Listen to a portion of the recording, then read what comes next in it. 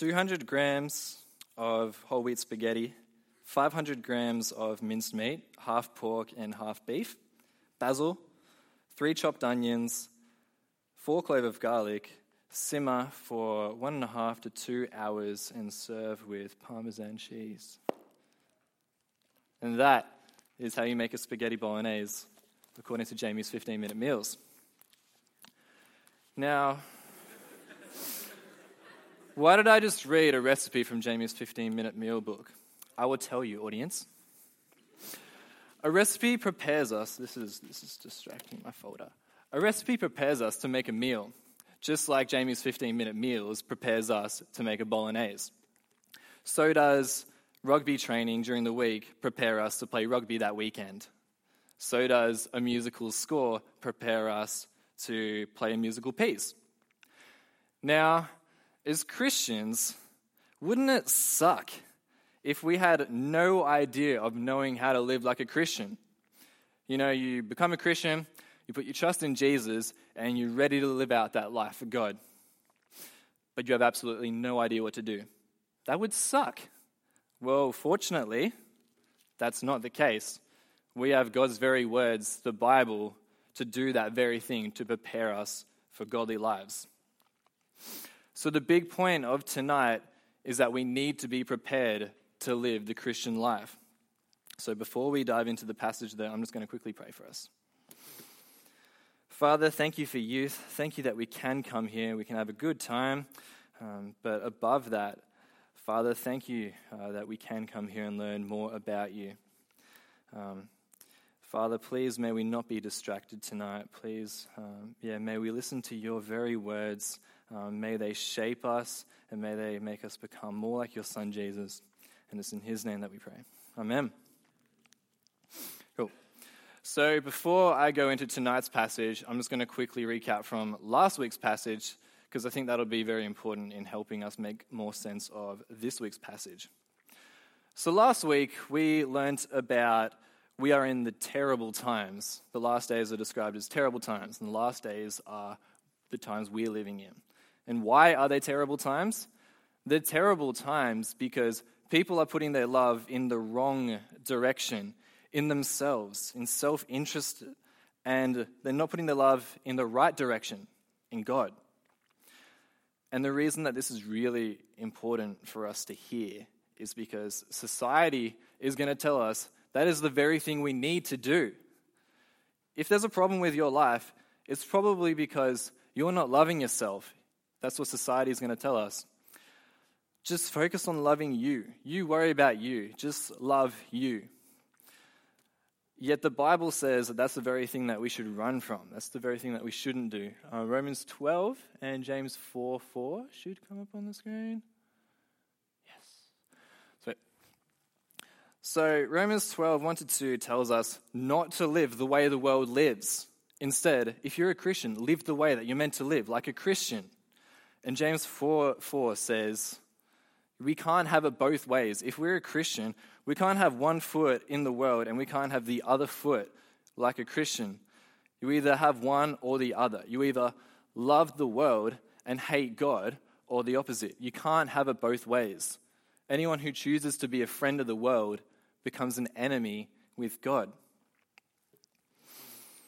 And so, with all these terrible things happening, with these terrible times, we need to prepare ourselves to live godly lives. So that brings me to point number 1, which is we need to be prepared to live godly lives. And why? Should come up on the screen. Sick.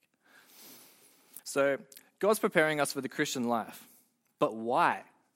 Because Christians will be persecuted. Have a look at verse 12 with me.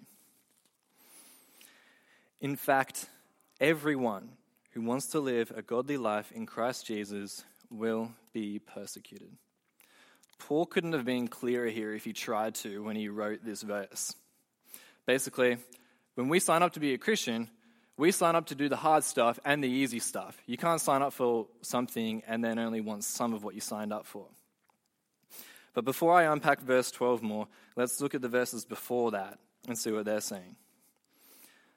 we'll see with verses 10 and 11, we see a huge contrast from last week's passage. Last week's passage, Paul gave this huge list of ungodly characteristics, and now we get this list of godly characteristics.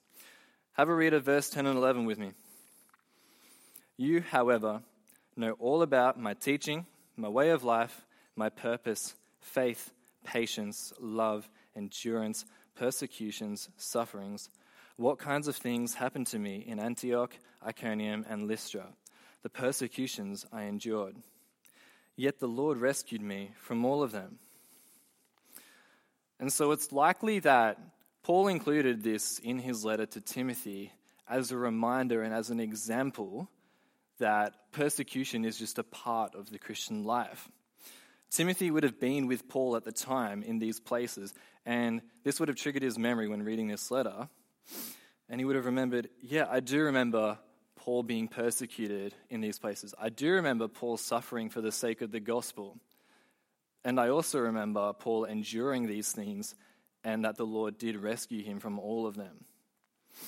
And so Paul is a prime example of someone who gets the gospel and is willing to suffer for the sake of the gospel, because he knew when he signed up to be a Christian that that is also what you sign up for. Wouldn't it suck to sign up for something that you didn't really know what you signed up for? So a couple months ago, I got asked to be a photographer at this mid-year dance concert that's here next July, I think, next month. And so they just asked me, Will, do you want to be a photographer at this mid-year dance concert? And I said, yeah, sure. Yeah, we'll even give you $100. And I was like, sick, sign me up. And so that's something that's happening. I'm actually doing that. But imagine for a second here, it didn't quite go like that. Instead, it went something like, hey, Will, do you mind helping out and being involved in this dance concert that I'm running in July? And I just said, yeah, sure, that's fine. Yeah, we'll even pay you $100. I'd be like, sick, where do I sign? And they whip out some piece of paper, I sign it at the bottom, and that's that. And we fast forward to July, and I'm at this dance concert. And I've just kind of been chilling out for a while at this point, and I'm backstage. And all of a sudden, someone comes up to me and says, hey, so you ready to go on? And I'm like, what? They grab a dress out of nowhere. Yeah, just put this dress on. You're going to be performing at the front in about 5 minutes. So, yeah, you got 5 minutes to put that dress on. Cool? And I'm like, no. I didn't sign up to do this. But they say, yes, this is exactly what you signed up for. They whip out that piece of paper that I signed, and it just so happens to say, we'll be wearing a dress, performing ballet in front of several hundred people. I'd be terrified. I don't know how to do ballet, let alone do it in front of several hundred people. That would suck. But this is the very thing I signed up to do. I can't back out. That's what I signed up for. I just didn't know I signed up for that. So you can see it would suck to sign up for something that you didn't know that you're signing up for. I don't know, maybe I would do it for $100. I'm a poor student living out of home. Ooh. I promise I'm not 12. So what do we apply from this point? When we sign up to be a Christian, we sign up for the hard stuff as well as the easy stuff. We've got to sign up for the whole thing when we decide to become a Christian. Now, that may not include getting stones thrown at us with the intention to be killed or being beaten up like Paul was in his day, in his context. So you might not think that you have anything to really worry about. But as Christians, here at Youth even, persecution might involve something like saying no to worldly things. So saying no to that house party where you might be tempted to drink and get drunk. Or bringing up the gospel in an awkward conversation or in an awkward situation. Or just facing public ridicule from society. And that's going to happen. As a society, we're going to grow more against Christianity. And so that is going to happen. So the take-home message from this point is we have to put all that on board with us when we sign up to be a Christian. We sign up for the whole thing. And so if you're here and you're a Christian and you've just reminded yourself, this has just reminded you, or you've heard for the first time of this persecution, suffering thing, and you're thinking, oh no, I can't do this. Like, this is not what I signed up for. I'm just not able to even do this. I don't think I can do this. I'm not equipped to do this. Well, the good news is that we can do this. We're all equipped to do this, which brings us to my second point. God prepares us for the Christian life, but how? We just saw that God prepares us for the Christian life. Why? Because we will be persecuted, and it's not going to be easy. But how? How exactly does God prepare us for the Christian life? Well, let's look at the passage. Have a read from verse 14 to the end with me. But as for you, continue in what you have learned and have become convinced of, because you know those from whom you learnt it, and how from infancy you have known the Holy Scriptures, which are able to make you wise for salvation through faith in Christ Jesus. Get this. All Scripture is God-breathed and is useful for teaching, rebuking, correcting, and training in righteousness, so that the servant of God, a Christian, may be thoroughly equipped for every good work. So we see from here in this passage, God's word does two things for us. One, it saves us. And two, it shapes us. I'll say it again. God's word does two things for us. It saves us and it shapes us. And we see this here in the passage with Timothy's life. God's word made Timothy wise for salvation, and it led him to put his trust in Christ Jesus, and he continued to learn more about God by being prepared by the gospel. So he equipped himself with the scriptures, and so they do two things. They shape us and save us. And so it made him wise for salvation. Ooh, my folder nearly fell. And so just as Jamie's 15-minute meals makes us wise and equips us to cook a spaghetti bolognese, so does God's word prepare us to live out godly lives. Now, this illustration of the recipe book and God's word isn't perfect because I am comparing a recipe book to the word of God. And we do know that when someone who gets really good at cooking a meal, when they do get really good, they don't really need the recipe anymore. And they may even decide to go off script a little bit and add their own little things to God's word. Not God's word, the recipe. With God's word, never do that. Never do that. Why? Because that's exactly what false teaching is. Adding your own ideas, which aren't the truth, onto God's word, which is the truth. Just wanted to quickly clarify that. So bringing it back in this passage, though, God's word does two things for us. Saves us and shapes us. And it does this only because they are God's very own words. And this is why I find it crazy. This is why it astonishes me when people say they can't read the Bible because it's boring, or they don't want to read the Bible because they find it boring. What?